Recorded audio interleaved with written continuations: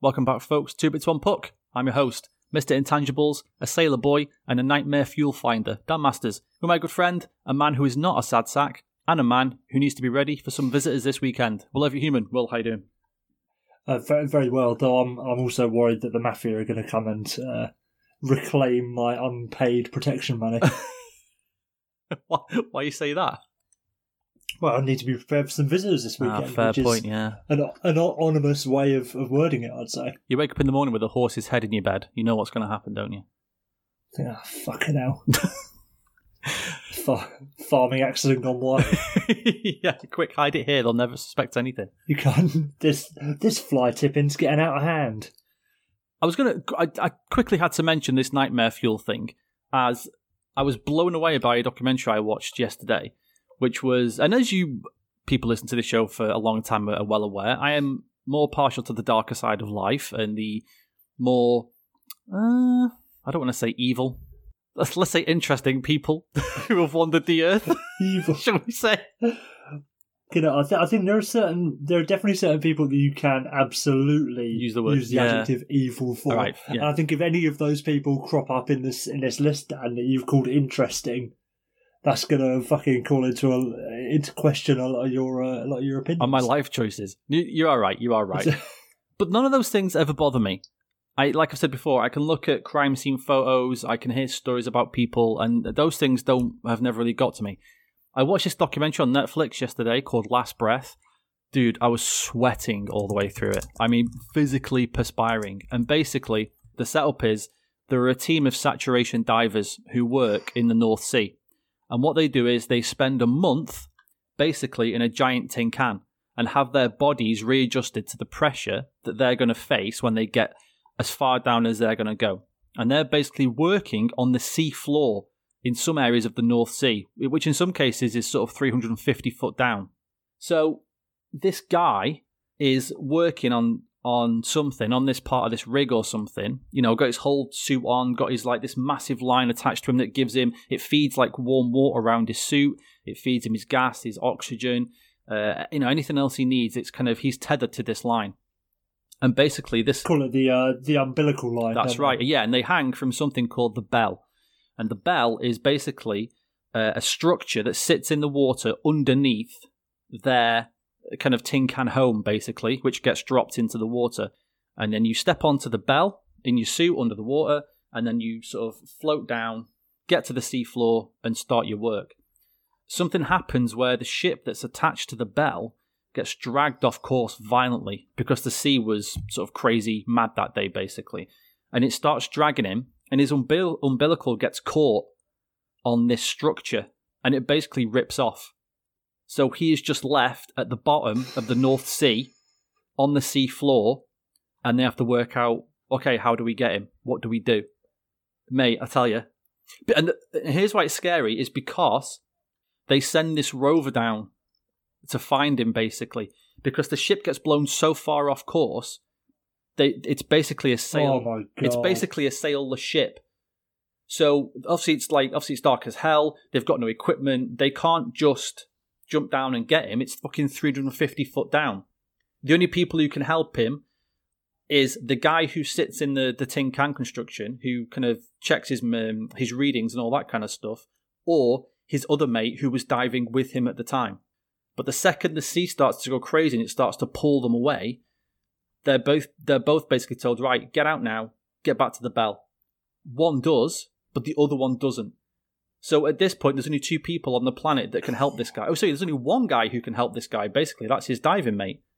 And it's about what they do. Fucking hell. And so, yeah, so they send this rover down to try and find him, to try and find the structure. And he's basically on top of the structure, and it's all on video. He's just lying there. And you have, if your umbilical breaks, you have 10 minutes, basically, before you're dead. Because you've got two backup tanks. And the idea is if your umbilical breaks, you have enough gas or oxygen, just to get you back to the bell, and then you're okay then. That's all you need. You only need 5 minutes because it's only sort of 2-3 minutes away. But obviously the bell's gone because it's been dragged away. It's pitch black, and this guy's just got to lie there and hopefully wait for rescue. Dude, I tell you. Oh my God. Yeah, sweating. pitch black. just waiting, like out of my hands. Can't do anything. But it's only 65, 70 minutes long, but it's absolutely gripping and fascinating. I love watching a show that really does teach me something about nothing I know. And saturation diving was nothing I knew about. I had no idea they had to spend a month in this depressurized tin can, basically, before they can even go into the water. It was so interesting, and all the stuff that goes into that. Yeah, like this mad shit that you've never even thought about or heard of. Yeah. And then it's like, okay, first of all, here's this mental thing that happens that's like important for things that you just not necessarily taken for granted, but never delved deeper into. You know, how do you build a pier? How do you get an oil rig out in the middle of the sea or whatever? Like, right, these are the geezers who have some part in that. Right, now you've learned that. Here's something fucking terrifying that can happen to these people. Like, Jesus. I mean, think about how terrifying that is already. That you're basically 350 foot underneath. Like, he's walking, there's video, because he's got a camera attached to his helmet. He's walking on the sea floor. That alone is just nuts. That alone just blows my mind. Oh my God. And like I said, it's fucking pitch black and freeze. It's the North Sea. My dad worked on the oil rigs for 2 years. And he said, you can't experience, there's nothing like it. He said, you can't experience the cold and what the weather gets like. And he said, it's fucking nuts. And my dad said that when they would take helicopters in and out in Aberdeen, there was times where the helicopter would be just fucking swaying all over the place. And the helicopter pilots don't care. They do this shit every day. So then it's like, oh, great, something's happening for once. All right, this is fun. But the guys in the back would always be doing that kind of, like, that kind of nervous laughter at each other, because this helicopter's going 40 degrees one way, then 60 degrees another way. And like, oh my God. So this is mental, isn't it? Yeah. Yeah, might die. Oh, shit. This is a bit wacky, isn't it? But yeah, if you get a chance to watch anybody, Last Breath on Netflix, really good. Just quickly on this, because I'm fascinated about this aspect of it. Yeah. Does he carry a tool with him in case he has to like shank a shark or something? When you said all jokes aside, when you said a tool, my immediate thought was, what, like a hammer or a drill or something? I was like, well, yeah, of course he does, because he's working down there. And then immediately half a second after that, before you even said anything, I was like, oh no, he's from London, isn't he? He means like a shiv. Is he tooled up, mate? He's going down there turning these rivets with his bare hands like some sort of fucking 1920s strongman. Yeah, just before. Does he have like a weapon? Do you know what? They never mentioned it. And there are obviously that was the first thing that I thought. Yeah, obviously there are things that live down there, but I don't know. I didn't see that. There must be stories of them seeing things down there, because it's the. I mean, I don't know if it's true or not, but we know more about the moon, don't we, than basically the bottom parts of all the oceans. That's a scientific thing that is bizarre. Yeah, or like I think space as a whole than we know about the bottom of the ocean. Yeah, because you never know what's fucking down there, do you? Can you imagine that, though, just fucking working away? Not only am I 300 foot down, I'm tethered to this thing. Oh, great, here comes a fucking shark or a fucking giant squid or something. I was going to say fucking squid. One of them, you see them fucking 18 metre long motherfuckers. Yeah. Little alien. Oh, mate. I don't know. That's an interesting question, though. That is an interesting question. Just look, what you're in a diving suit. You're probably not. I'm sure it's like offers some protection, because it'd have to be a certain level of thickness to like insulate you and shit like that. But yeah, if something's coming at you in it and it wants to bit you, fucking hell. But yeah, madness. Anyway, all right. There's your preamble for this week, folks. But for once, an interesting preamble. The most interesting one we've done for a while, and unsurprisingly the shortest one. Okay, a lot of playoff talk this week. It's in full swing. People have been sent home, and in some cases, more surprisingly than others. We'll just go through some of the series, and obviously we'll touch on the things that have happened out of those series from there. I just wrote these down in no particular order, so we'll start with Bruins and the Capitals. Start with the good news. My thing from this was, my takeaway from this was, and I said this to you plenty of times, I genuinely thought this series would be dirtier than it was. I really believe that. I was surprised that, this is going to sound terrible, genuinely surprised there wasn't 2 or 3 top-end injuries just coming out of this series. But the second, as soon as... Or even like top-end violent moments, because there have been things that have come out of other series, suspensions or otherwise, but we haven't... It was pretty quiet on the physical front, really, wasn't it? Yeah, like I said to you last week, it was each game was very chippy, but I don't know, neither team seemed to kind of be that bothered in the end. I don't know if it's because, and this is the story coming out of Washington, that basically most of their top players were fucking injured. And I know Ovi's not going to the Worlds, which is he usually likes to do, and he's not going because he's been injured, and I can't remember the fucking goalie's name.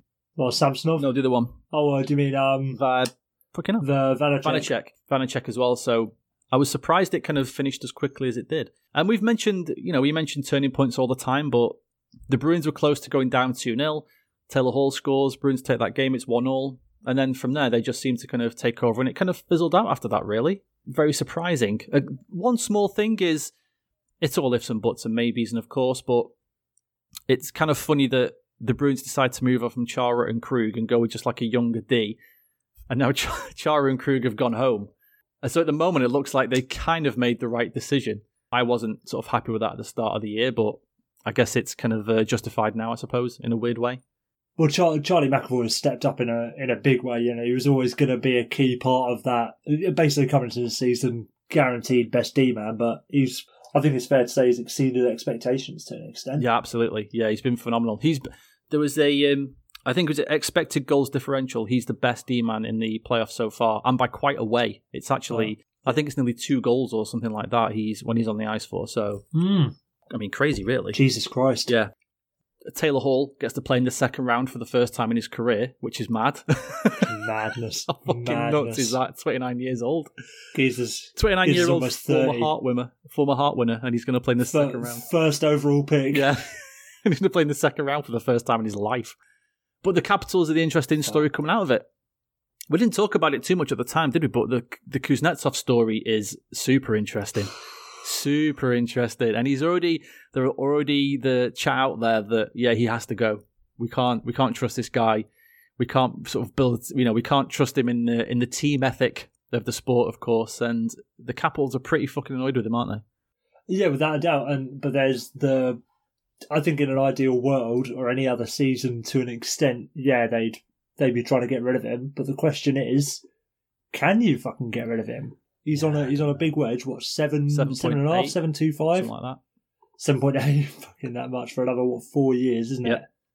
And when he's a great player, Kuznetsov, or he has been a great player. The last couple of seasons, he ain't fucking been all there, really, has he? No. Well, in their cup run, he was fucking unbelievable. He was amazing. Yeah, unplayable. Fucking got 32 points. Should have been Conn Smythe winner for me. Yeah. But, whatever. You could never complain about giving over the Conn Smythe, really, can you?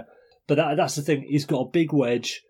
He's had, it's not just that he's had a bad season in COVID. He wasn't all that effective last year. He was fine, but he wasn't the level that you needed him to be. And now you've got a litany of off-ice issues, seemingly. Have we had the full details of what happened this time? No, but he broke COVID protocol, didn't he?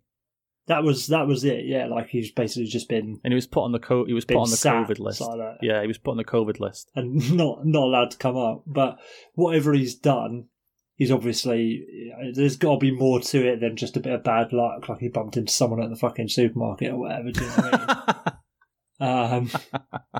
He got mugged of his mask and then caught without a mask. Yeah, somebody attacked him and licked him on purpose. I wonder who that could have been. Yeah, good point.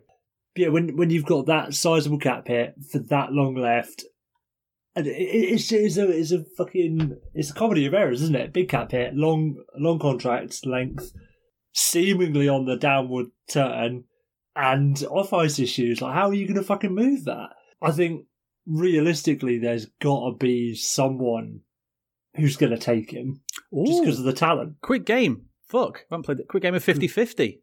Kuzi. Oh, God. Oh, here we go. Kuzi or... Kuzi at 50-50. No, because remember, it was like, would you take this player at half their cap hit? Oh, yeah, without a doubt. Even with all the off-ice issues and all that kind of thing. I'm thinking, like, you got to think like a hockey man. Think like a hockey man. If you're looking at it, that he can't be trusted to do the right thing for the good of the team. He can't be trusted to do that. Yeah, but how many times have we said that hockey men don't really care about that sort of shit, do they? Ah, fair point. It probably endears him to the old timers, doesn't it? When you got, he loves a bit of Charlie, get him in. Yeah. At what, 3 point? I'd take him at 7.8, to be honest. I'd take a flyer on him. Really? Especially if the Capitals want to bin him off that much, then yeah. Because to an extent, if we're going to be really quite, callous and pragmatic about it, in theory, COVID ain't going to be an issue for the remainder of that contract. Yeah, true. And the only real problem with him being a dickhead off the ice is that it's wound him up on the COVID list. Yeah, that's a good point. That's a good point. Caught on film. Like if he's still coming in, busting out a point a game. Caught on film. even Kuzi, if you could just stay away from handheld recording devices, mate, you'll be fine. There'll be no issues. All right, do whatever you want. Just don't get it on video. You have someone posted outside of his hotel room, and you have to it's like going into an exam. You just have to put your phone in the box. Like, all right, do whatever the fuck you want. Or a Dave Chappelle gig or something. Yeah, give me your phone. All right. Yeah, exactly. And like outside of winding up on the COVID protocol list and then having to miss games that way, fucking whatever. If he's up all night on the marching powder and he comes in and gets a goal and an assist for you, what do you give a fuck? Yeah, I guess so. I don't know. It's interesting that I know what you mean, you listed all the things that are wrong with him are literally the entire list of things that could go wrong for a hockey player, and then you were like, "Yeah, I'll still take him at 7.8." Are you mad? Because he's got the fucking. He's got the vavavoom. Maybe you need to change your scenery. Maybe he's too comfy or something. I don't know. Do you know what the hockey men are going to think? Go on.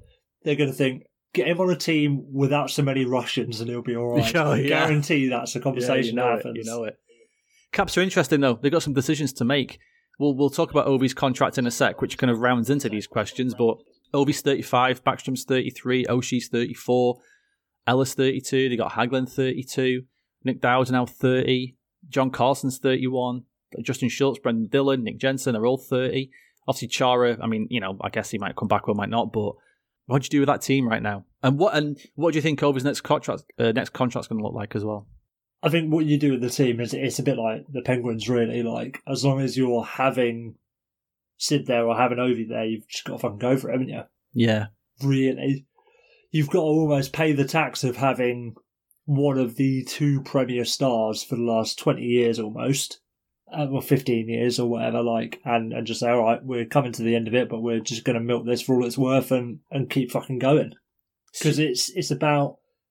Sorry, so cut you off, but Friedman was kind of talking about this on 31 Thoughts as well. Like, it's not about the on-ice product with Ovi anymore, it's about the fucking brand of the team having Ovechkin, and if you've got Ovechkin... Yeah, he makes the even money if you keep him off the ice. Yeah, definitely, and that necessitates a push towards being competitive. There's no point, you can't re-sign Ovi and then be like, all right, we're going to bin everyone off and try and do a bit of a rebuild, because what's the fucking point of having Ovi? I guess. Especially, it's almost not... Sorry, it's almost not about even making the playoffs necessarily, which is obviously the goal anyway, but you want to tool up the team to get Ovi to chase the record, don't you? Yeah, true. What would you need. Want him to take as his next contract then? What would you think is a... Mate, to go back to Friedman's saying it's going to be a fucking 8-figure deal. I mean... For a 36-year-old geezer. I mean, how? Oh, fucking all due respect to Ovi. All due respect. I love him. Great player. Legend. Absolute legend. Second ballot Hall of Famer for me. But he's 10 million for a 36-year-old guy. There's got to be an element of look Alex, you're still really good. Not that good. Still really good. But you're old as fuck, mate. Here's $7 million. Take it or leave it. Yeah. So for how long? For a year? Just put him on year deals now? If it's me, yeah, year to year. But whatever he wants, really, to an extent. If I'm Brian McClellan, I kind of say, look, contract length, I don't give a fuck. You're gonna have to bite the bullet and accept that once Ovi does retire, that's gonna be a fucking issue for the Washington Capitals. Do you know what I mean? Yeah. But cross that bridge when you come to it. I say term is as much as you want within reason. Yeah, I'm not going to go past 40, but I'll give you fucking 5 years if you want it. But you've got to let me dictate the cap hit by that. Yeah, and if you want to chase that record, that's fine. But you're then going to need to give us some wiggle room in the cap to be able to add some players that can help you do that. Yeah, absolutely. Like, Ovi is still performing at an elite level. He's still a fantastic player. However, he is still on the decline of where he was. And I don't care who you are, you cannot be entering the twilight years of your 30s and be on the decline and get a fucking raise. Like, that's not... It's not... I don't care who you are, it's not how it fucking works. Well, 200 hockey men may differ, Will. As we know, people without a doubt. People like to get paid for their past accomplishments, don't they, rather than what they're about to do. Oh yeah, and I understand. Yeah, I do. It's Ovechkin. Like, fair enough. I'm not going to be fucking shocked and horrified if he gets 10 million, but I'll still reserve my right to think that's fucking mental. Yeah. Okay, let's start the show. Go on.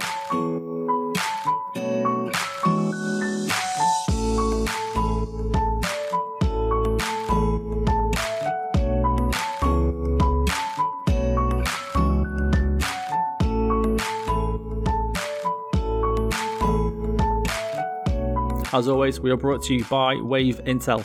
Are you a fan of a team that's already been knocked out? Well, Wave Intel can tell you how and why that happened, and why any other team has failed so far this postseason, so you can really question that loyalty you have to the colours on that jersey. Wave Intel, online and on Twitter, being smart so you don't have to. Also, check out the Three Men and Their Babies podcast at men_babies on Twitter, or on iTunes, Amazon Music, Spotify, smart speakers, anywhere else you can listen to podcasts. Leave us a nice review, it helps a lot. Tell someone you like the show, and if they don't listen, tell them again. We'll go on to Colorado St. Louis next. I mean, I don't think anyone was predicting a sweep, but everyone had the Avalanche winning this one. Find someone who looks at you the way Nazem Kadri looks unprotected shots to the head in the playoffs. Find someone who loves you that much. Get out. Because you'll never ever be alone ever again. Oh, he can't help himself, can he? He just fucking can't help himself. Cannot help himself. Absolutely fucking insane. Insane. And fair enough, everyone's gone through the injury and looked at it and seen it. We're not going to bother going through that. But here's my question for you. Can you blame him for appealing? No, without a doubt. You've got to appeal it. I don't blame the offender for appealing, because that's what you have to do. Especially when there's precedent of having your suspension lowered. Like, it's a terrible hit, diabolical hit. 8 games in the playoffs, fucking hell. I mean, for once, at least player safety did something right. But then that's the issue is that they don't always do it right. I think I said on Twitter that basically player safety pulls their punishments out of a hat. That is what they do, and they just kind of without a doubt. And obviously George Parros loves Tom Wilson, so that also comes into play. Well, I mean, you can make the argument that it's a little coincidence that the guy named Tom doesn't get a suspension, yet the guy named Nazem does get a suspension, which is interesting, isn't it? Really interesting. It's really very, very interesting. I think it puts you in such a fucking hard position, because like the fucking progressive part of me is like, yeah, cool. Any hit to the head should be severely punished like this. 8 playoff games, yeah, that's a fucking great example to make to try and stop people from making reckless, dangerous plays like this. But then there's still that part of me. It's like, for fuck's sakes, if we're not doing that for Tom Wilson, how is Nazem Kadri getting 8 playoff games? And a couple of places interestingly brought up the 18-month thing this week, which finally got cleared up, which was that the 18-month thing for previous offences only affects how much money. It's got nothing to do with length of suspensions or that kind of thing, which makes the Wilson thing even stupider. That makes that even more stupid. And I guess there is still something there about the kind of offence it is, which is if you trip somebody one playoffs, and then next playoffs you elbow them, and then next playoffs you board them, well, apparently that kind of doesn't matter because it's a new offence, which is a bit stupid. Well, I mean, it's really stupid. Yeah, and like I said, they gave him 8 games, and everyone kind of went, oh yeah, okay, good, I like that. Yeah, that's right. I agree. And it wasn't just the rest of the series, or do you remember that one? He's suspended for the rest of the series. So that might be a game. Is that him or Kucherov? No, that was him. That was him against the. That was the second time against the Bruins. Against the Bruins, wasn't it? Yeah. And I think he ended up missing 4 games because it went 7, but he could have only missed 2. So it's either it's 2 or 4. Which one is it? Fucking idiots. Either way, he wasn't going to play for the rest of the year, so it didn't matter. I mean, that's the only thing he's got to... I mean, that's the thing as well. I mean, has George Parros done the Avalanche a massive favour? Because now he's going to be nice and rested when they get into the... maybe into the next round. Or even the conference final, yeah. If they steamroll whoever they're playing next. So, in theory, he's got 5 games left on that suspension? No, I think it's 6. He missed 2 games, didn't he? No, this was in game 2, he's missed 2 games. Oh, yeah, so he's only missed 2, yeah, you're right. So in theory, yeah, if the Avalanche get past the... I don't even know why he's appealing. If the Avalanche get past Vegas or Mini, in 6 games, it'll be nice and fresh for the conference final. or for game 7, which is equally as important. Yeah, good point. Equally important, but... Yeah, no surprise. The Blues are interesting as well, aren't they? Kind of... I think like... Washington as well, the story coming out of there is that the Blues had a ton of injuries coming into it, players playing hurt, but I mean more hurt in the first round than you would want players to be, but got some decisions to make. A lot of RFAs, a lot of UFAs coming up this year. Yeah, there's a lot of, you've got Schwartz, Bozak and Hoffman all to come off. I know Hoffman was only on a 1-year deal, but like that's a fucking chunk of change there, basically 15 million coming off. Then you need contracts for, who we got here, Barbashev, that'll be fucking nothing. Robert Thomas, good young player, but I don't think he's done enough to warrant more than like 1 or 2 mil. You know, same with the rest of their RFAs. To be honest, like they're all perfectly good, but I don't think any of them have blown the roof off enough to get more than your standard little bridge deal. You know what Doug Armstrong's like, don't you? He might be like, because he was always fucking the joker wasn't it? That the Blues are in the playoff position, so Doug Armstrong better trade some players away. And it's like, what are you doing? And he just never thought they were good enough. And if they get knocked out in the first round like they have done, he might just be like, fuck it, that's it. We're going full rebuild. I think he should be, though, because I'd say he should do, but he fucking signed Jordan Binnington to that contract extension, so there's got to be an element of faith in this roster, hasn't there? On paper, the team is built very well. Really well, if you look at it. So... It just ain't coming together to an extent. It's not coming together. That's right. I think they're almost bleeding into that, like how we looked at the Nashville roster 3 years ago, say, however long ago it was. You think that's good? You've not got any star players, all due respect to Ryan O'Reilly and Vlad Tarasenko, but you've got a lot of good players, good depth up front, good depth on D. But I think similarly to how the Predators have gone, the Blues are going. Still perfectly good on, a lot of names that you like. Like Parayko, like Torrey Krug now. Vince Dunn's decent. Justin Falk on the back end. List all the forwards.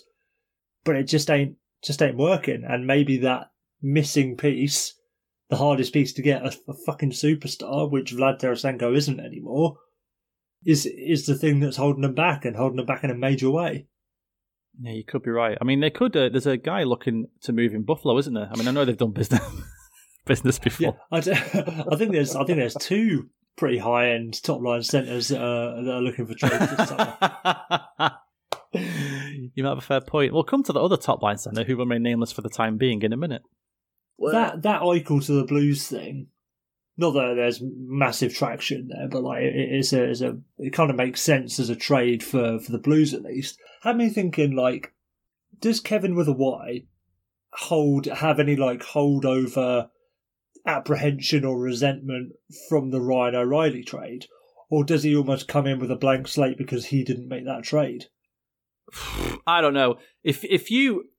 I thought this when the rumor was out there, but they cannot trade Jack Eichel to the Blues. They just can't. They just can't. I feel like the Pagulas would probably say no. They'd have to. The wounds would be so... The wounds have got to be so fresh. You're now training your number 1 centre again to a team who you trade... the whole thing. We can't go through it again. We've done it plenty of times, but you just can't. You can't. I don't even care if they offer the best deal. You just can't do it. Just for the optics. The optics alone would be so fucking bad. But what if they offered David Perron, Klim Kostin, and a second-round pick? Oh, well, that's different. All right, yeah, all right. That's a pretty... fair point. They can throw in... They'll throw in Nathan Walker. They don't mind. Yeah, good point. All right. There was a couple of games last night. Series not over yet. Toronto, Montreal. We won't. Again, same with the Kadri thing. There's no point going over the Tavares injury other than to say it was fucking scary as shit. Oh my God. I thought the guy was fucking dead. I was genuinely thinking, oh, like, this guy's he's fucking bleeding or something inside. Like, he's bleeding. Like, it looked horrific. Because it's one of those because obviously he gets hit, he goes down, and he's on his knees. And I was thinking, it must have been something that happened after this.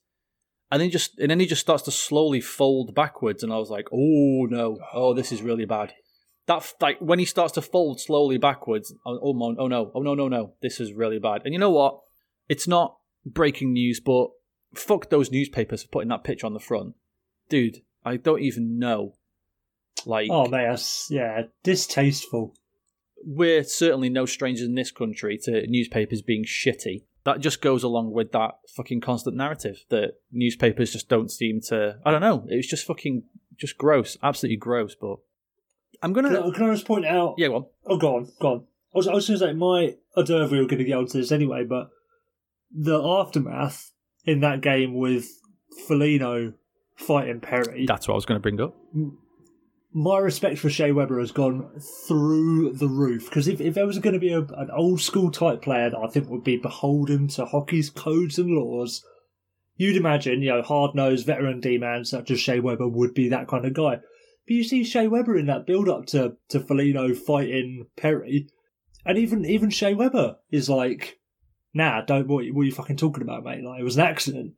I think the fact that Foligno understands that it was an accident and still fought Perry is fucking trash, man. It's fucking trash. Imagine how...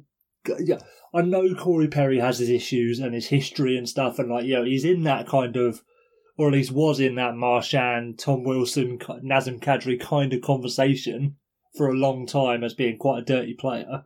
But imagine, dirty player or not, something as accidental as that leads to such a clearly horrific, disturbing injury for someone who, by all accounts, Perry and Tavares know and get along with each other from times with Team Canada and stuff. They're both London Knight alumni.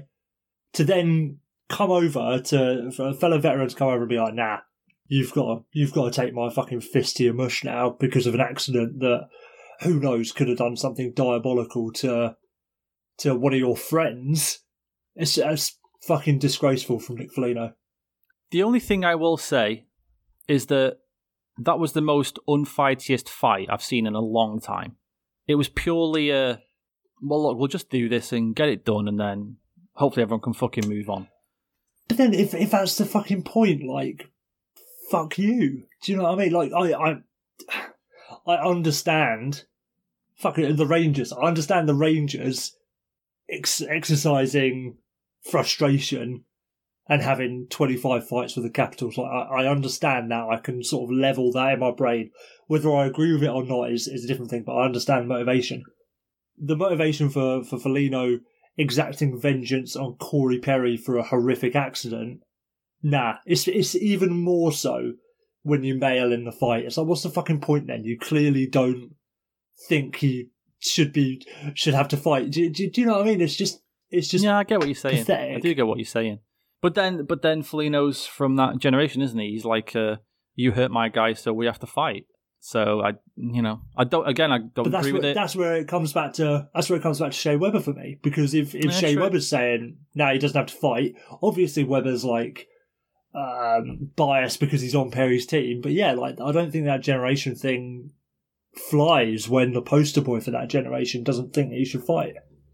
Yeah. You are right. I didn't agree with it. I thought it was stupid.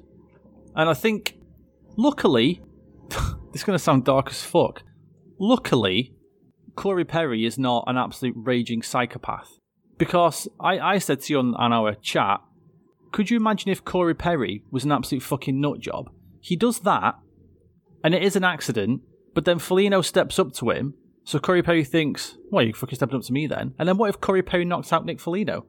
Now you're down 2 players because you've had to fight him because of an accident. And I agree. Or like Yeah, if Perry like cross-checks him or something in like a preemptive, oh, you want to go? I'll fucking have you. Yeah, I'll have you as well. If this was like, if this was the 70s, Tavares goes down like that, the player gets challenged, and now it's just another fight. Now it's on again. Yeah, I'll fucking fight you. I'll fight you properly. All right, he's your teammate, yeah. But I don't care. I'm here to win. This is war. So, and then maybe that's why they did it. Maybe Foligno said to Perry, "Look, let's just fucking get this over and done with, and it'll be stupid." Maybe I don't know. I mean, I agree with you. I don't understand. Something like that. That's clearly a fucking terrible. Like, are you going to start fighting players now when they take a puck to the face off one of your shots? Or like a skate to the wrist or whatever it might be. Like that. Yeah. That's you're spot on there. Like, it's in that level of freak accidents where it's like obviously nobody's fault, and actually the injury is quite concerning. So don't turn us into a circus by being like, I'm a fucking big bad hockey boy. Let's have a fight. What can you do? What can you do then? What can you do? I don't know. Yeah, I agree with you. I did think it was stupid. Tristan Jarry may cost the Penguins the series against the New York Islanders. He has had 2 blunders now that have cost the Penguins 2 games. I don't know what he saw in that double overtime the other night, but for some reason he did not see Josh Bailey right there in front of his goal. Oh my God, like that's diabolical goaltending and like hilarious if it happens in the second period of game 32. Let alone fucking double OT. So it's like to put the other team up in a series lead. To put you on the brink of elimination. I think I've understood now that my favourite thing in hockey is goalie brain farts. It has to be. As a goalie, I'm deeply offended. Just because it's such a like... on the surface, like, yeah, if a forward has like a missed assignment or whatever, or just like fucking zones out or whatever it might be for a second, all right, that might be costly, but fair enough. Like, but if it fucking happens to a goalie, it's just beautiful. I said to you before, mate. God. It's the loneliest position on the pitch, on the ice, on the fucking AstroTurf, whatever you want to call it. Whenever you're a goalie, and that's why all goalies have to be fucking nuts. Is that it's always all on you. And I know Paul Campbell said it before when he was on the show. You can save 45 shots, but you give up. If Tristan Jarry could have been 0-0, Tristan Jarry could have saved 46 out of 46. He does that, and the next day, that's it. Everyone's just going to fucking waste him. It's such a maddening position to play. And I'll say this, I fucking laughed my arse off and then immediately felt bad. Because he's goalie union. I feel bad for the dude. I feel bad for him. But it was hilarious. Now, fuck him. Like, not only is it a diabolical pass to seemingly nobody, he's so far out from his net as well. It's like, he's going to... Any chance he would have had to get set and recover and get ready to save the rush that was coming back at him, he has to spend getting back to his fucking crease. Do you know what the worst thing was as well? If Josh Bailey had hit that shot right, he would have saved it. But the shot took a deflection, bobbled up, but just kind of looped over him. It wasn't even a good shot. That's what made it even worse.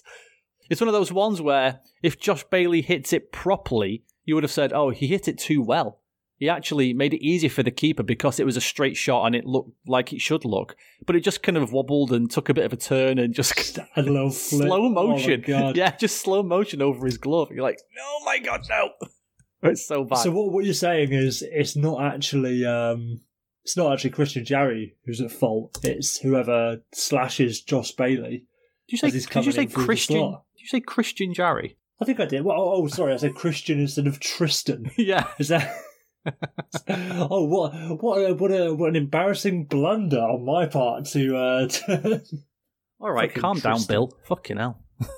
Just say it, mate. Yeah, whoever slashes Jeffrey Bailey. Whoever the fuck that was, number 42. Who's that number 42? I don't give a fuck. Whoever does that, it's actually their fault.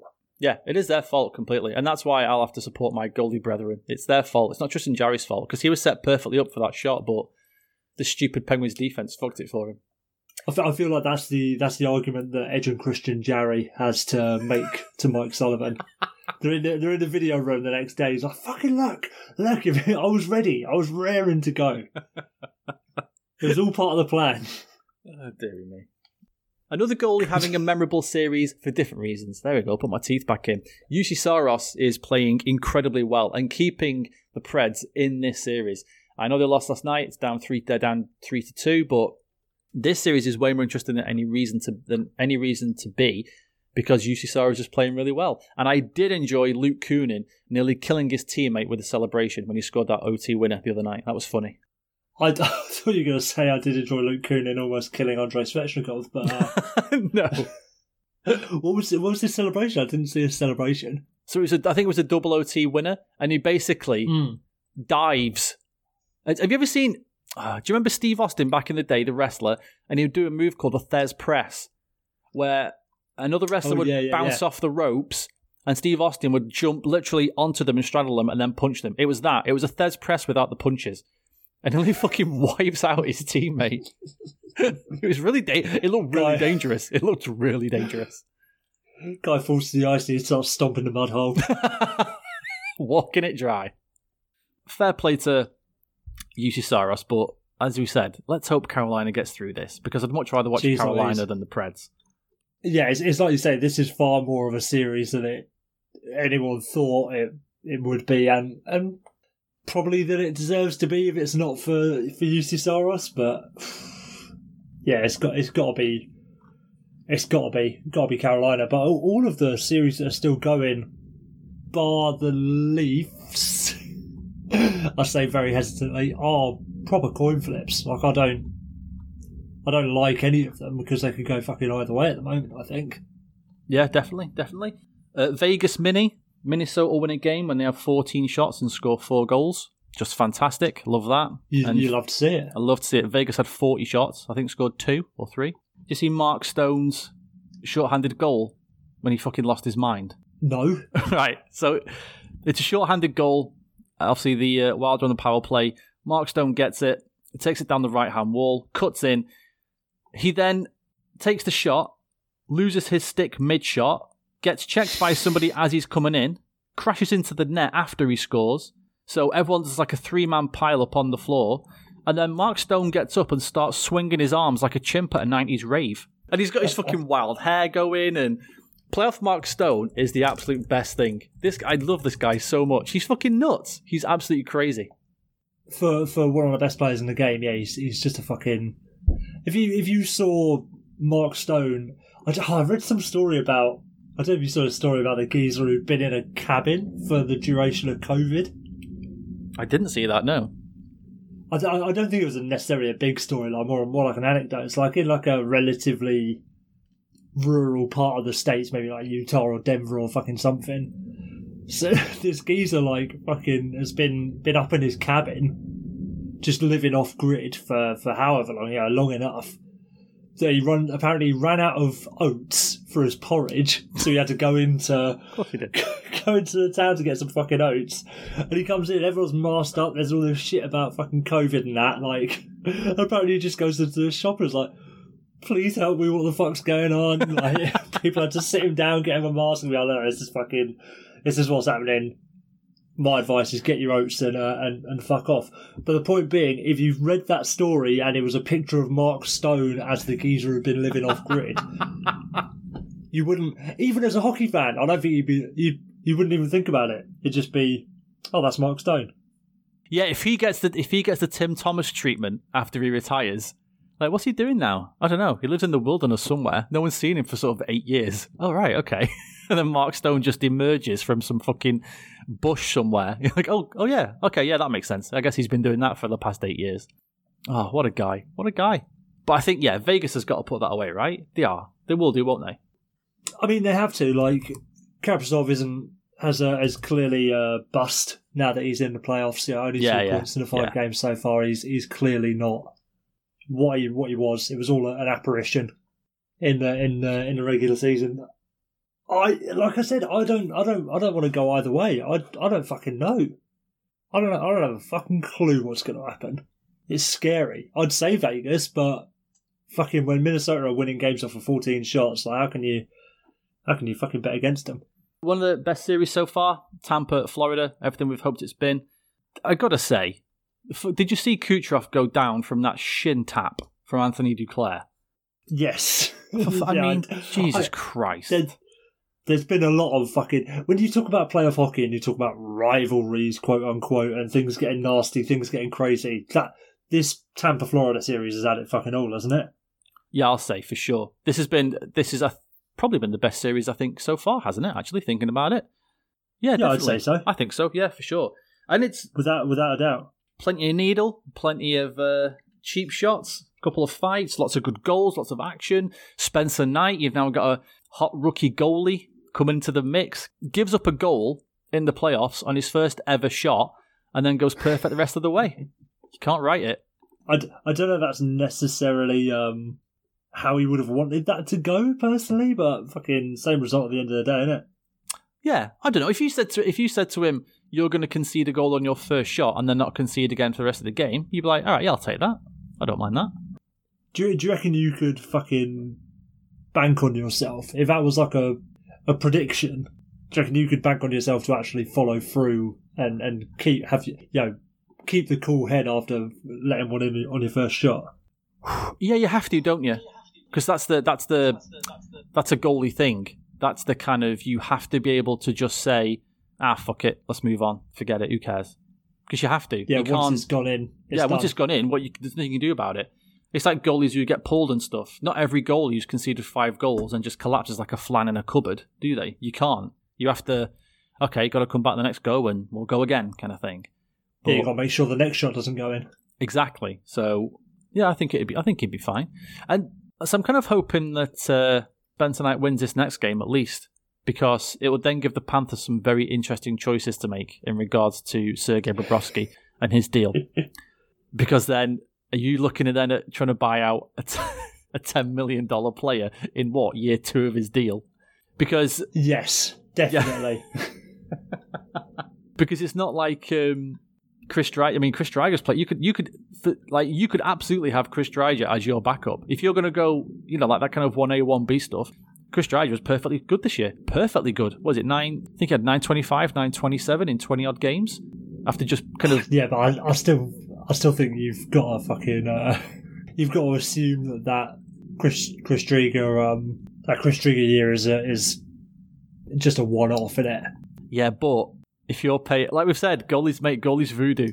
Are you going to bank on your $10 million goalie? Because let's be fair, it's not as though you're getting Bobrovsky at $10 million, and that's like a kind of guarantee, is it? There's nothing. That's not a guarantee. No, you're not even necessarily getting $6 million worth of fucking goalie out of that. Of Bob, exactly. I think realistically, yeah, if Spencer Knight carries on and does a bit of a Thatcher Demko, yeah, maybe they'll use him in like a platoon, but there's no way they can't get rid of Bobrovsky. They can't. How? You can't do it from like a PR standpoint. Fucking second year of your contract and you're trying to get rid of this $10 million geezer. But at the same time, like... Yeah, but you can't keep him out of spite, can you? It's not even out of spite, it's like necessity. Like, you have invested so much in this player. Yeah, but it's a sunk cost, isn't it? What's the alternative? Do you just keep hoping he's going to turn it around at the cost of $10 million on your cap? You can't do that, it's not like... He's just had a bit of a bad year. As much as we've dunked on him all year for it. Did we say this He's had a bit of a bad year. It's not like he's stabbed Vinny Viola's wife or anything like that. This isn't a fucking no turning back sort of situation. This is just he hasn't been worth $10 million. Yeah, but dude, that $10 million is more than 10% of the entire cap hit for your team. I know, you don't need to tell me that. I just think, like, how could you possibly do that? How could you possibly... It's like if Madrid tried to sell Hazard. You fucking can't. Like, there's too much riding on it. You just got to fucking wait it out and see what happens. No, dude, that's such a bad business decision. That's like we've invested all this money in Bitcoin and it's tanked. Let's just keep investing in case it goes back up. Okay, then. What if the issue is, right, if you if you buy him out or if you trade him, yes, you made a bad choice, it was a bad move, and it didn't work. If he stays there, the longer he stays there, the worse it gets. Because then the thing is, like you said, we're not even getting $5 million worth out of this goalie, and he cost us twice as much as that. And if we had Spencer Knight and Chris Driedger in there, and we're paying them $5 million combined, and we're getting the same amount of production than we'd get off him, then we can invest out of $5 million somewhere else, or we could at least try and do something. I think just saying because we decided to pay $10 million for him a couple of years ago and it was a bad decision, therefore we've got to keep doing it so we don't look a bit silly, is mad. That's insane. But I was just thinking in the pro sports landscape, do you want to know? So if they buy him out on July 15th, because for some reason you can't. I looked at this yesterday. Because I was straight away. As soon as I saw Spencer Knight won that game, I was like, all right, what's Bob's buyout? Let's have a look. Straight on to Cap Friendly. Shout out to Cap Friendly, as always. Yeah, he's going to be making either 6 or 7 million. Well, or he's going to cost them 5.8 or 6.8 million against the cap for the next 5 years.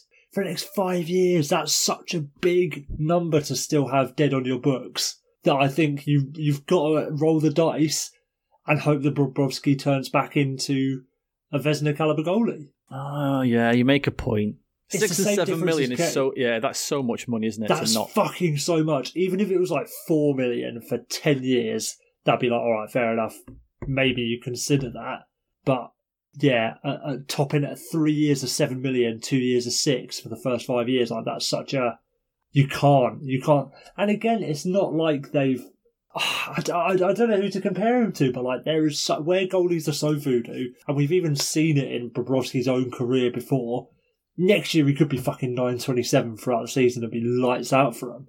And imagine that you've got that dead cap hit for a decade, and then he goes and signs for fucking whoever, and then puts up even decent numbers, while you're struggling to fill out a roster because you've got basically 10% of a flat cap locked up in saving face. You look like a dickhead, don't you? I guess so, but yeah, the idea of keeping him around so we don't look because we might look silly is 1, 2, 3. Oh yeah, absolutely. But what I just think, what else can you do? Yeah, what can you do? You're right, because looking at his. Hang on then. All right then, though. I can't believe we've got 2 of these in the same show. I've not done it for ages. 50-50. Are you taking Bob for $5 million for the next 5 years? Nah, fucking absolutely not. Absolutely not. Never in a million years. I'm saying because the Panthers already have him. They've already said yes. They've done the deal. They fucking got him. The Panthers' choice is either... That's amazing about those 2 50-50s. The Kuzi one, you listed 4 or 5 reasons why you should not keep that player around. And I'm 50-50, and you went, fuck yeah, I'd take him at full price. And then I said about Bob, and you were defending him. I'm at 50-50, and you went, are you mad? Hang on a minute. Make your fucking mind up. What's going on? The difference is... with those 2 players, there's a significant difference between those 2 players. And it actually comes down to one single letter. You get those 2 players listed. I think they're a similar age. You sort active Russian NHLers by age, and they just happen to be next to each other. What the letters next to their name is going to say? One's going to say G, and one's going to say C. And the C is so much more valuable and a more worthy risk to take for me than it is on Bobrovsky as a goalie for 5 whole years at $5 million. Yeah, I can't argue with that point. It just made me chuckle. That was Thank you. Oh no, it's a beautiful dichotomy of fucking sports. Basically any sport really. There's always going to be those positional differences and situational differences where, yeah, like you say, you can reasonably defend and say, maybe it would get better, but equally, I don't want to fucking touch that with a barge pole. Yeah, I wouldn't either. There's no way I'm taking Bob for $5 million. Not now. And not now he's going to be 30, 33 next year. And like we said, you've seen with goalies plenty of times. One little funny knee tweak or ankle or hip or something, and that's it. You are fucking done. You can't move. Yeah, see you later. And that's it. This is it. Especially, it's the salary cap as well, because you can't necessarily compare it to... I was going to try and think of a footy analogy, but you can't because there's not a salary cap. So even if you end up with like a player on big money that's potentially going to be shit or whatever...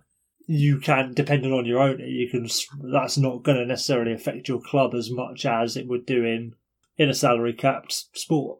Yeah. I've just seen something fantastic as well. There's another really big reason why you cannot buy out Sergei Bobrovsky, because you're already bought out and paying Scott Darling for the next 2 years, and you've got Roberto Luongo on the cap for the next year as well. You can't have 3 goalies on the cap who have totally fucked you over for the next at least 2-3 years. So that'd be what? Oh my god. That'd be $8 million in 3 goalies who are not playing for you. Yeah, that you're paying to not play for you. Oh god. Oh god, how do these fucking people get jobs? Jesus Christ. God, they're so fucking dumb. They're so dumb. How is that possible? Oh dear. Do you know, pop quiz, where is Scott Darling playing his hockey this year? I mean, obvious answer, first answer is the KHL. No, not the KHL. Which means it's not as good as the KHL, okay. Scott Darling, fucking hell, where's he playing? Let's go with AHL? He is playing NHL Ultimate Teams on his fucking sofa. Because he did play in the AHL this year. He played in the AHL this year. He played for the Ice Hogs, Rockford Ice Hogs. Oh, okay. He played 1 game and let in 5 fucking goals. Of course he did. He's just fucking Stanley Cup champion, and he's fucking cooked. Do you know what though? We keep saying we're gonna do a snake team, aren't we? We're gonna draft the snake team in the summer when the Stanley Cup's finished.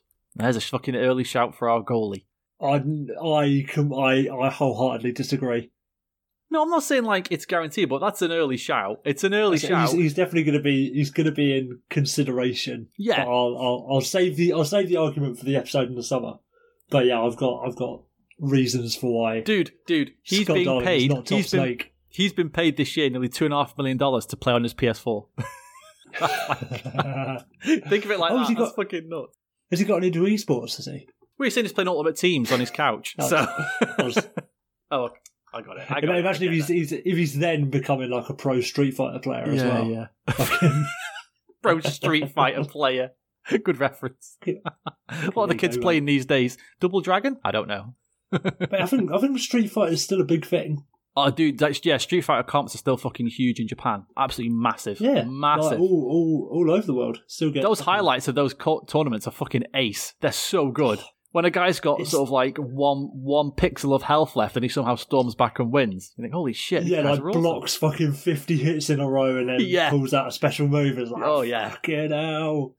Fantastic. All right, let's get to the main event. I'm blank for a second. It's like, we've done all the series. What's the main event? Oh, yes. Everyone warm up. Lean in, children. We'll gather round. We'll tell a story. Gather round, everybody. Let's have a little story time. I'm going to be playing a lot of devil's advocate on this little series discussion, okay? I don't necessarily believe these things, but I think it's good for the show sometimes if I can offer the opposite opinions to Will. With that said, I for one think this is all Connor's fault. With that said, let me ask this question. You know, last year, in the narrative in the playoffs was that Nathan MacKinnon was a better player because when it matters, he will deliver. Is Nathan MacKinnon a better player than Connor McDavid? Nah, he fucking ain't. He ain't. All due respect to Nathan MacKinnon, who's fantastic. You know, we all love Nate, but it's Connor McDavid. Like, and he's had such a good season. He's had such a good year, playoffs notwithstanding. He was still a point per game in this fucking situation, was he? Or he had at least 3. I haven't checked after last night, but yeah, he's point per game. Yeah, there you go. Exactly. There you go. Yeah, but you know what McKinnon's at, don't you? More than 2 points per game. So I'm just saying. Yeah, but who's just saying? I'm not doing it. I'm not gonna list off the remainder of the Avalanche and the Oilers rosters.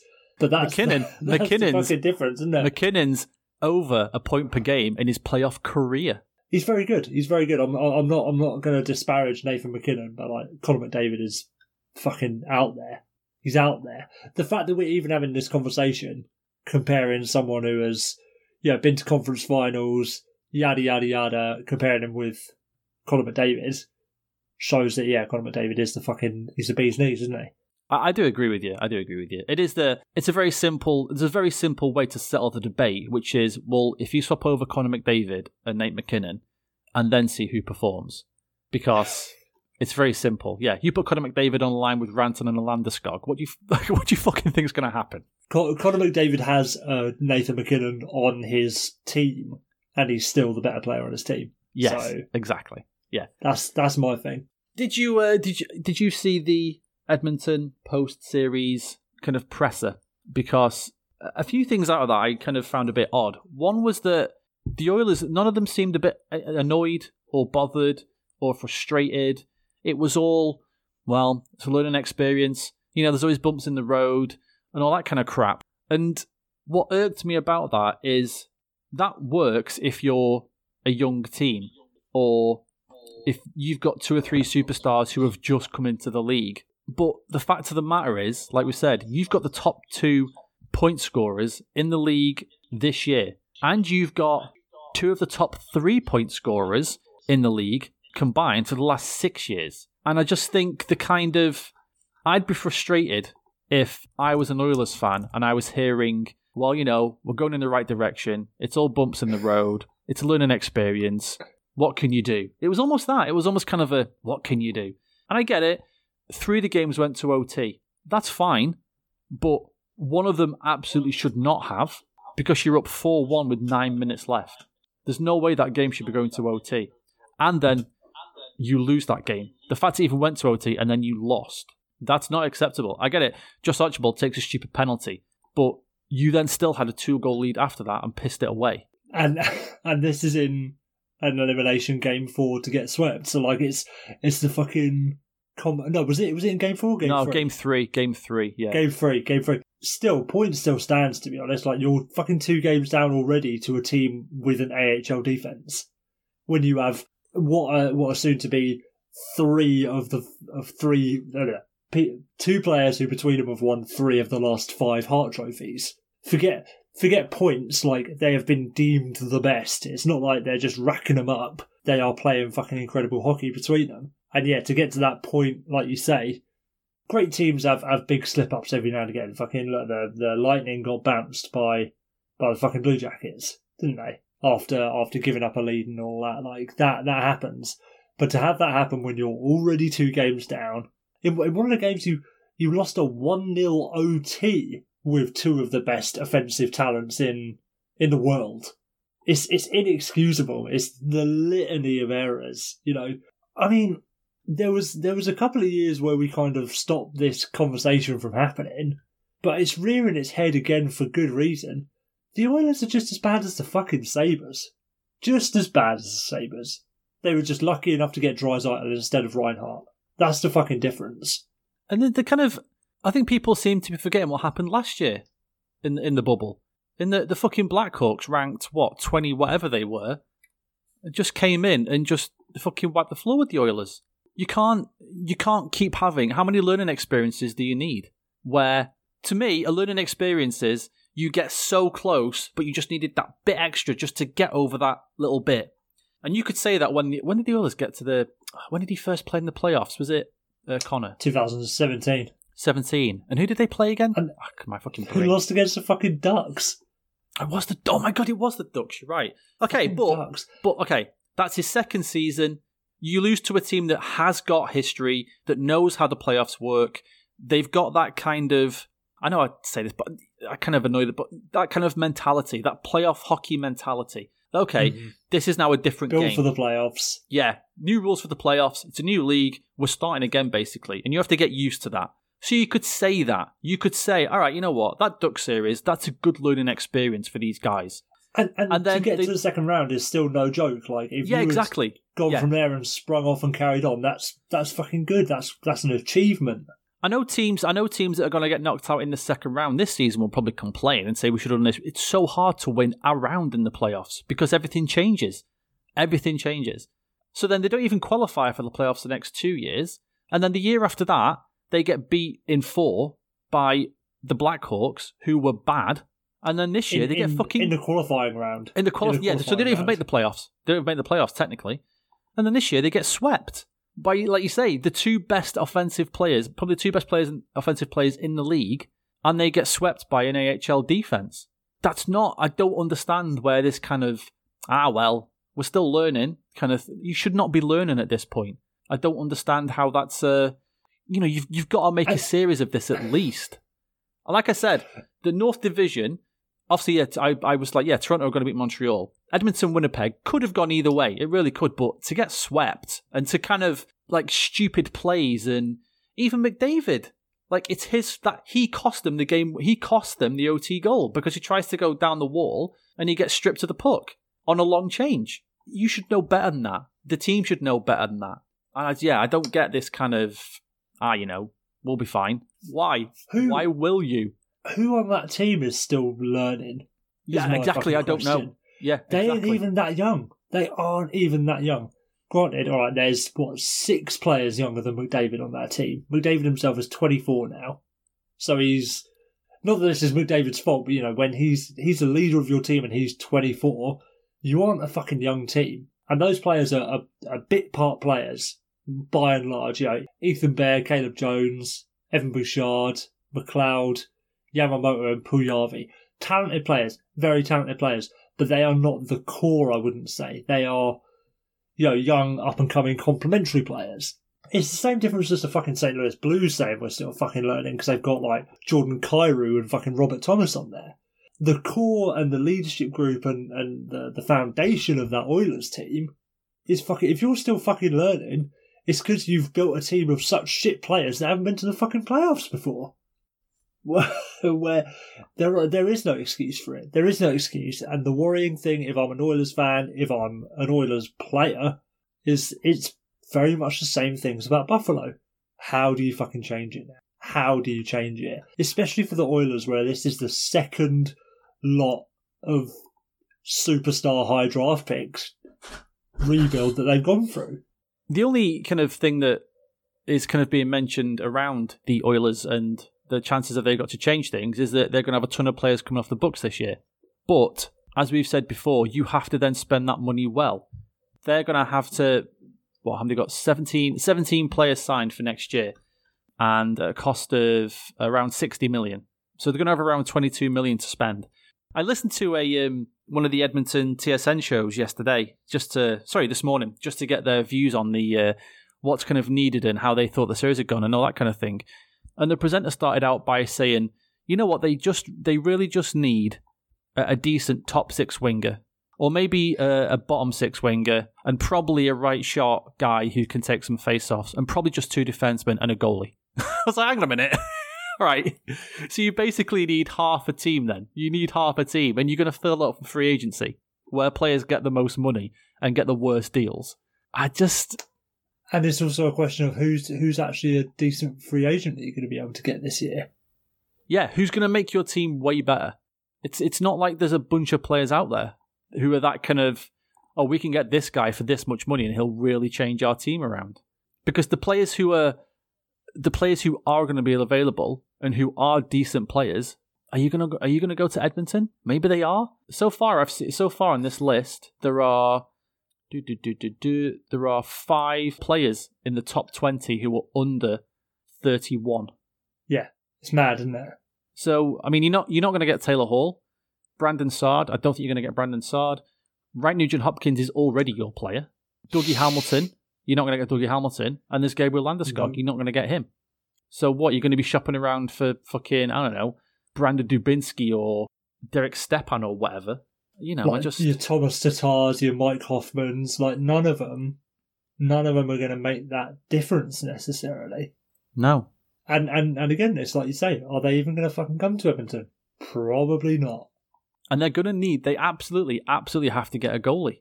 They have to get a goalie. You're relying on nearly 40-year-old Mike Smith to be the guy and do back-to-backs and all that shit in the postseason. You're talking about this is a fucking learning experience should be, maybe don't let people sign shitty contracts on your team. So you haven't got to spend the whole time trying to sort it all out and bail it all out. It's one of those ones where I don't have a clue how it's going to work out, because like Kuznetsov, just about everything that could have gone wrong for this team has gone wrong. They're poorly constructed. They've got money in the wrong places in people like Mikko Koskinen, stuff like that. And it's just been going on for so long. Multiple general managers, multiple restructurings of the front office. What is it about this team that is just so rotten to the core? I don't know. I've got no idea. And on top of that as well, you've got money coming off this year, but two of those players are two of your top 4 defensemen. So Adam Larsson and Tyson Barrie are coming off the books. And Tyson Barrie going to want a long-term deal, and he's going to expect to get more than what he got this year because he was the top scoring points defenseman in the league. I get it, we discussed why. But still, that's that facts are facts, isn't it, at the end of the day? Yeah, exactly. So he's gonna be looking at it going, well, I'm worth at least 4.5, 5. Look how many points I had last year. You're not going to get him again on a sweet deal. I just... and then you've got, like we said, you've got Nugent Hopkins coming off, and if you're saying you need a top 6 winger, or someone who could take face-offs, yeah, he's not a right shot, but you're already losing one of those fucking players. So you've got to get 2 of them. I always say, don't I, that every off-season, there's 2 or 3 teams I cannot wait to see what they do and how they handle it. And Edmonton's one of them this year because they've got money to spend and they've got a chance through free agency to actually rebuild this team and try and sort it out. I don't know how they're going to do it, but they are going to do it. And it's going to be super interesting to see what they do and how they go about trying to fix it. Because they have to do something, which is the exciting part of it. Yeah, 6 years in of Connor, and they haven't fucking figured it out yet. They've won 1 playoff round with Connor McDavid. It's so bad. But shout out to the Winnipeg Jets. Great job. What did McDavid have against them this year? Was it 20 points in 9 games or something like that? Totally shut him down. Played him perfectly. And you know what? If they can... I know we fucking lament their D, but they played really well. And if they do the kind of Islanders thing, okay, our D isn't that good, but if we play to a system and stick to our system, it kind of doesn't really matter who's back there. Because we've got Connor Hellebuck, who, aside from 1 game, was really good. Really good. Played out of his mind 950 across 4 games. Fucking hell. Yeah, that's pretty good. And then sometimes, like the thing with the goalies, as we kind of circle back around to goalies, but sometimes your goalie is going to help you win a game. Sometimes the goalie needs you to help him win a game. And that's what happened in that 5-4 OT game. He lets in 4 goals, not looking good. His team gets 1 back. And then you could start to see Hellebuck think, like, Hellebuck then kind of played really well in that last bit and that OT because he thought, oh, okay, my guys have got me back into this now, so I'm not going to let him down. And he didn't. He was absolutely great. It's going to be, the Habs are not winning that series, so Winnipeg-Toronto is going to be really interesting. Really interesting. Well, we'll come back to this next week when it's Winnipeg Habs. But again, like I said, fair play to Winnipeg. They've created this narrative that, you know, maybe he needs to turn things around or look for somewhere else to go or all that kind of thing because they got the win. So congrats to the Jets. I don't want to try and take anything away from you because you deserve plenty of credit. Absolutely. You know, it's probably going to end in the second round, but then everyone said that it probably would end in the first round. So fucking who knows? You never know. 2 very, very last quick things. As we record this, Team GB is better than Team Canada. Let that sink in. And just thought we'd let you know. Thought you ought to know. Thought you should know. I mean, GB ice hockey is going to take over the world at some point. Canada, you've lost your national sport. No big deal. That's fine. Don't worry about it. We've done that British thing where we've taken something and claimed it as our own. You know, we've got history. That's all right. That's fine. we're very well versed in this. Oh, fucking Connor needs to go to the Worlds, doesn't he? That'd be hilarious. I think he's probably sick of the Worlds by now, isn't he? Yeah, that's right. And then the last thing, did you see? It was the Poutine game last week, and we didn't cover it. Oh shit! Yeah. Okay, so his team won 13-9. How many goals did he score? 12. It's got to be 12. Ah, no. He had a bad game. It was only 9. Only Who was on the Putin team? Any notable faces? It was a lot of ex-Russian players, and then lots of members of parliament. He can barely skate. I watched the extended highlights like it's on fucking Match of the Day or something. Of course he fucking did. He can barely skate. I thought he was at least like a half decent skater. No, it's just, I don't know, I'm surprised, but yeah, it's just lots of slow pinballing around, bouncing off people, and then him finding himself somehow 5 foot out with an open goal. You know. He's a bit of a Nail Yakupov, isn't it? Yeah, you look at his game in isolation, you think this guy isn't really all that good. Like maybe he's got a decent enough shot, but he's not got the tools to succeed. But he finds himself in those open areas, doesn't he? He sometimes finds a way, doesn't he? He just does. I mean, you don't put up as many goals as Yakupov and Putin have without having some sort of X factor. Do you know what? You're absolutely right. You can't teach it, Will, can you? You can't teach that kind of spatial awareness, finding yourself free on the ice like that. You can't teach it. He's a miracle. The most important skill in the game of hockey, scoring goals. Exactly. Anyway, all right, there we go.